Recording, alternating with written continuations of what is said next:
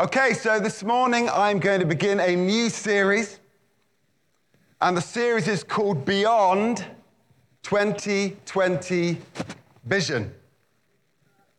You know, I smile to myself, Riley, when I think of all the pastors who burst into 2020 with a new series entitled 2020 Vision, and then watch COVID implode the whole thing. I'm quite glad that wasn't me. However, I'm confident now. Are we confident now that we're getting towards the tail end of this thing? And so I'm going to work through a version of this series. And I'm going to do that for several reasons. First of all, it's always good to refresh our vision. Number two, you know what? The COVID experience has called for at least some reevaluation. And number three, as we come out of the other end, there needs to be some relaunching. And Barn Global said amen. We also, I think, need to be reminded of what has not changed. However influential the whole COVID experience may have been. So we're going to spend quite a few weeks actually looking at the concept of vision. Vision. What do you see? You understand when I use the word see, there's two references there. There's what we can see with our natural eyes and what we can see with our faith eyes, with our spiritual eyes. Our vision is what we see. Why is the perspective that you have, why are the lenses that you look through so crucial? We're going to talk about that. What do we see as a church? And what do you see personally, or perhaps what do you need to see personally going forward? I'm convinced those are all very significant questions, as we'll see.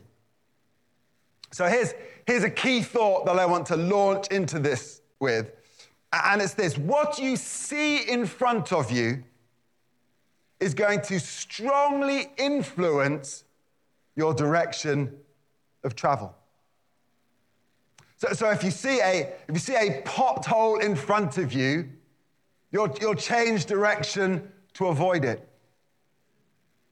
If you don't see it, you're far more likely to fall in. If you can see the opportunity, you'll move towards it. If you don't, you'll probably miss it, trundling by, oblivious. So the $1 million question sounds better than £1 million question. It sounds a bit weird. The $1 million question is, what do you see? Through what lens are you looking at your world through right now?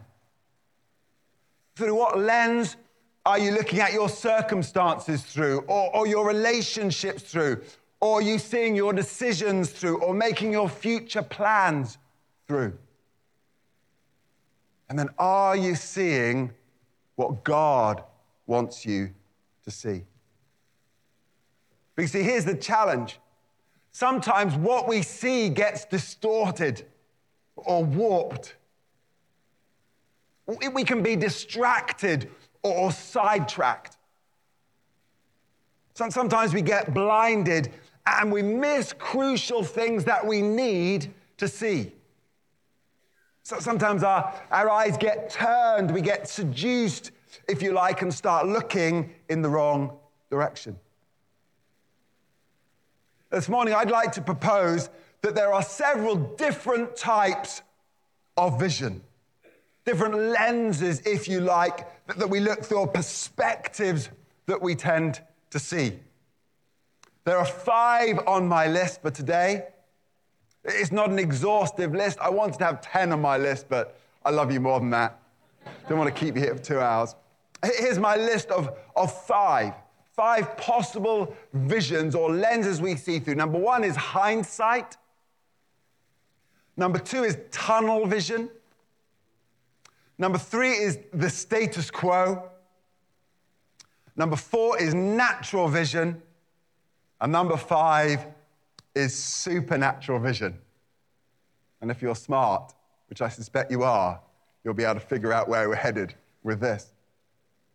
The plan we're going to do is we're going to look at each one. We're going to ask, what does that vision see?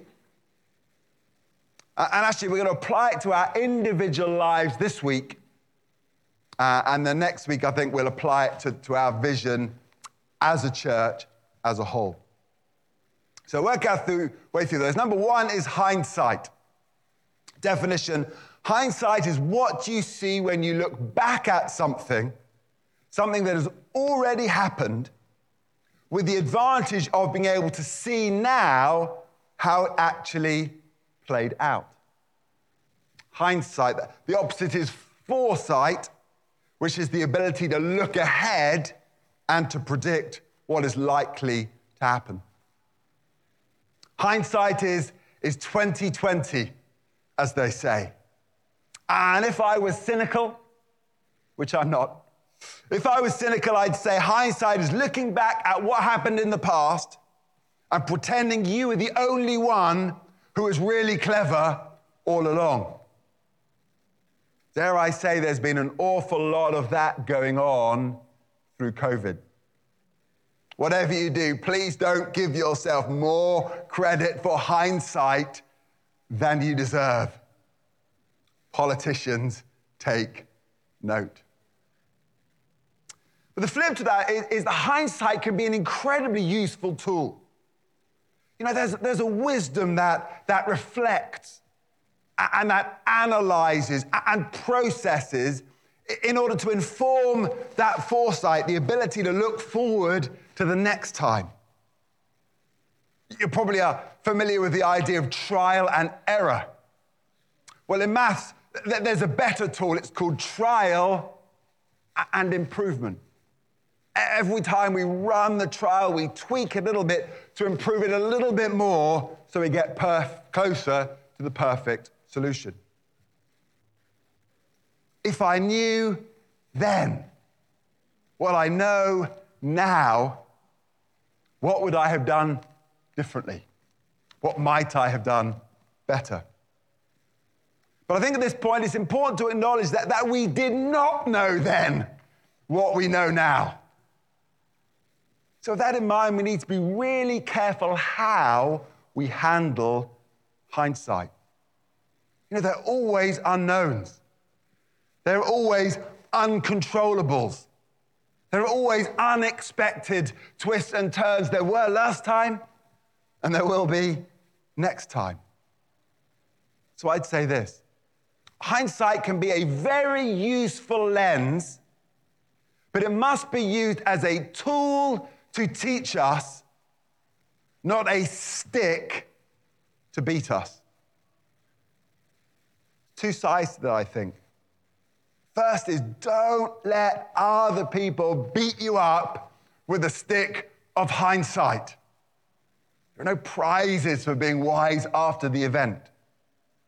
But equally, don't beat yourself up with it either. You know, lots of the problems that people have with guilt and with regret and with shame are because they use hindsight as a stick with which to beat themselves. No one stuffs up on purpose. We all make the best decisions we can with the information that we have at the time. Here's the good news. It is the beauty of the gospel. With the gospel, looking through a gospel lens, the application of hindsight becomes grace and not condemnation. It becomes redemption, not regret. It becomes a reboot, not the big boot. And here's the balanced use of hindsight.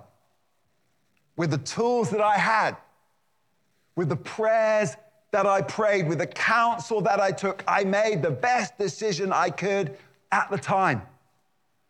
Not knowing how the factors outside of my control were going to turn out. And then as I look back through that lens, yes, I've learned valuable lessons. My character has strengthened. My experience has broadened. My skills have been honed. And that's what hindsight should be looking for and building on. That's hindsight at its best. To summarize that quickly before we move on, we all look through the lens of hindsight from time to time. The truth is that what has gone before is weighty. What has gone before is influential. And that can be positive and powerful. But it can also be negative, destructive. So we must learn to use hindsight to inform us going forward, not to feed any sense of regret or shame. So I'm confident that COVID and hindsight and future planning are tied together. A little more of that, I think, next week. That's lens number one. Lens number one is hindsight. Lens number two is tunnel vision. So we'll apply this personally, and we're going to apply it corporately next week. Tunnel vision is when all you can see is the nose at the end of your face. You know, it's very easy in the midst of your circumstances to get stuck in a tunnel where literally all you can see is what's straight ahead of you. You know, you hope there's light at the end of the tunnel, but it seems as though there are just dark walls on every side, left and right, above and below. This is different to peripheral vision. Peripheral vision enables you to see options. It enables you to see opportunities. It gives you a sense of optimism. You ever find yourself in that tunnel? Tunnel is a place where fear presses in, where hope feels lost, where escape seems almost impossible. You know what? That tunnel can stop you from seeing who's there to help. That tunnel can stop you seeing the different directions that you could take. That tunnel can stop you remembering that you've conquered this mountain before. From remembering that, as the psalmist said, sorrow may last for the night, but joy comes in the morning. You know, from a theological perspective, the enemy is trying to enclose tunnel walls around you. Little verse, 2 Corinthians 4, verse 4. Satan, who is the god of this world, has blinded the minds of those who don't believe. They are unable to see the glorious light of the good news. The enemy is trying to blind people's eyes. Why? Because you are of no danger to him, blinded in a tunnel. And so he has a full gambit of tricks designed to convince you that you're stuck in a tunnel. And in a tunnel, it seems there's only one direction you can go. And the tunnel maker is trying to control that. That's how a tunnel works. That's what tunnels are for. They're to force you in a certain direction. Here is the glorious good news. In Christ, we have glorious and total freedom. He's broken our chains.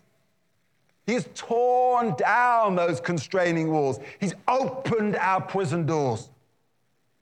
He has shined his light into the darkest of corners. He has revealed truth to disempower every deception and every distortion and every distraction.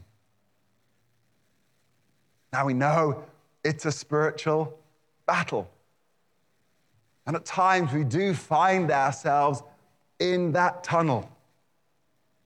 And if we do, we're in danger of seeing everything through that lens. I'd say this, if you find yourself in that place, we need to help you break out. To be honest, I try to preach into that every week. And this morning, we have a ministry team that are ready to pray with you at the end of the service, that blinkers will fall off, that you'll burst out of that tunnel, out of the darkness, into the light that God has shone in your path. It's number 2.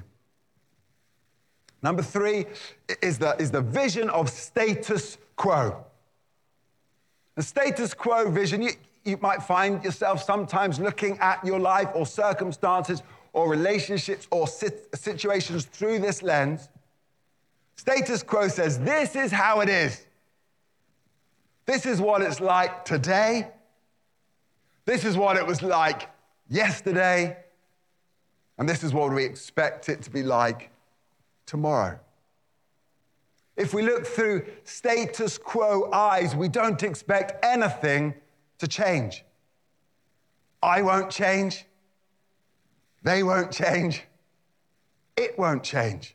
This is just how it is.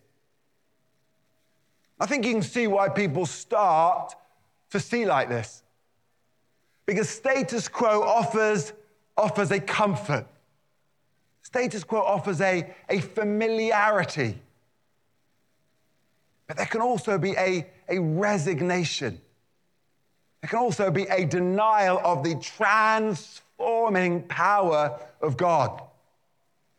I don't know about you, I don't want anything that limits the transforming power of God. That leads, I think, nicely to a definition of the word vision. In simple terms, vision is a picture of a preferred future. This is what it is like right now, but here's this picture that I've painted of what I'd love it to look like further down the road, a preferred future. It's the sense that something could be better, indeed should be better or different. For a Christian, vision is a picture or a dream or an outline of what it could look like in God's hands. You know, status quo is not necessarily bad, but we do need to ask the question, is this what God has for us? We need to ask questions like this. What preferred future would God have us lay it all down for? Don't you long for an inspiring vision to lay it all down for? Questions like this, what purpose or what destiny or what legacy does God have in mind for you? Question like this, what could the atmosphere in my home be like if God had his way? Question like this, how could God transform your workplace or your business or your career, and what might it look like if he did? That's vision.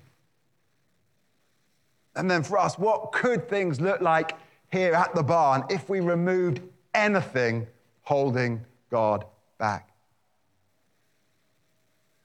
The trouble is this. If the status quo is all you can see, probably all you'll get. Here's a key line. Until you are dissatisfied with the status quo, you are unlikely to make the sacrifices required to force the change we need to get us to where we want to go. But it all starts with what you see. So the question is, can you see a preferred future? Or are you stuck at status quo? Okay, we're doing well.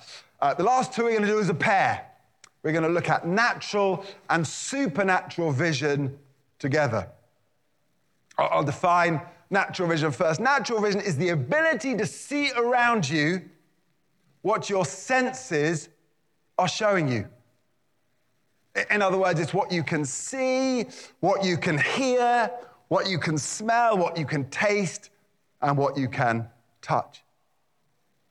And with natural vision, you can see the circumstances in front of you. You can see the people around you. You can see the decisions before you. Natural vision enables you to come to factual conclusions and to form logical judgments and to make intelligent decisions. Natural vision is good. God has given you that perspective. There's only one drawback. And the drawback is it is, by definition, natural and not supernatural. It's physical and not spiritual. It draws on human inference rather than divine inspiration. And therefore, if you're only seeing through the lens of natural vision, there are certain things missing that belong to us as children of God. You're missing out on discernment. You're missing out on insight and intuition that are supernatural vision. Natural vision doesn't take into account the promises of God. Are you aware of the fact that promises of God do not always line up with your natural view? Natural vision doesn't take account of the advantage that you have. Remember in John 16:7, Jesus said, it is for your good that I go away, because then I can send you another comforter, counselor, this word paraclete, the one called alongside to help you. The implication is, why would you live without the advantage of that supernatural prophetic faith edge that the Holy Spirit gives you if it's available to you? We forget the mantle that we wear. Natural vision doesn't take account of the prophetic voice. That we have a God who speaks. We have a shepherd with a recognizable voice who leads us beside still waters, who guides us along straight paths. I was thinking this morning, as I was in the bath, don't picture that, please. You're in a lovely holy place. Anyway, so I have no sense of smell. Some would say I have no sense, full stop. But I definitely have no sense of smell, which means I'm missing out on things. And my family will be smelling the cooking or the flowers or other things, going, oh, isn't that beautiful? I just miss that completely. It's a sense that I just cannot draw from. I will be honest, there have been times in my life when I had 3 children under the age of 4, when I was quite grateful I didn't have that sense, but that's another story. The point is I was missing out on that view, that sense. I just got this idea this morning that's who the Holy Spirit is. He's the paraclete. He's there alongside to help us. Why would we not look through that lens or draw from that source if we could? Okay, back on course. The crux of the matter is what we need is supernatural vision. Remember Paul's prayer, Ephesians 1, verses 18 and 19. I pray, said Paul, that the eyes of your heart may be enlightened, in order that you may know the hope to which he has called you, that you might know the riches of his glorious inheritance in his holy people, and you might know his incomparably great power for us who believe. Supernatural vision is the ability to see what God sees. It's the ability to see through a biblical lens, or to see through a gospel lens, to see through grace eyes. Supernatural vision is the ability to recognize what God is doing and to recognize where he is moving and to hear what he is saying and to discern what's happening around you in the spiritual realm. And you know what? Much will depend. Much will depend on whether we can see with natural vision or with supernatural vision. I'll give you a couple of examples. Natural vision. I'm stuck in a dead-end job. Okay, this is me. I'm just making up an example. Okay, don't get any. Okay, I'm stuck in a dead-end job. That's the natural view. The supernatural view is I have a destiny and a purpose in Christ. I have a mission to fulfill. I have good works that he's preordained. I have relationships to cultivate and seeds to sow. See the difference in looking at your workplace through natural eyes and through supernatural eyes. With natural vision, I am financially stuffed. Again, not me. I am financially stuffed, but through my supernatural lens, I can see that God has said to me that my God shall supply all of my needs according to his riches in glory in Christ. You know, maybe when you look through natural vision, that relationship is stark and it's dysfunctional and it's broken. But through that supernatural faith, prophetic lens, I can see the maneuverings, the workings of the love of God. I can see the transformational power of the Spirit of God. And I can see the healing potential of the forgiveness of God. So the key question is, what does God want us to see through supernatural eyes? What does God want you to do? Perhaps more importantly, who does God want you to be? What does God want us to see? What does God want you to seek? You know, God wants to show you what to aim for. He wants to show you what to prioritize. He wants to show you the seed to sow. He wants to show you what's on his heart. God wants to show you what he's already doing so you can join in. The danger is we're too busy trying to get God to see what we're doing in the hopes that he might join in. Now, God wants us through supernatural eyes to see where others are hurting. He wants us to see through supernatural eyes how grace works, where it's needed. He wants us to be able to see what freedom is and what that means for you and what that means for them. The bottom line is things will look very different through those 5 different lenses. You know, some of the things I've just talked about there, the tunnel vision just misses all of that. Status quo isn't even looking.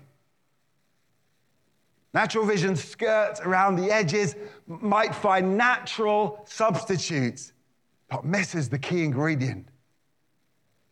Hindsight can be useful in informing it, but is no substitute for supernatural foresight.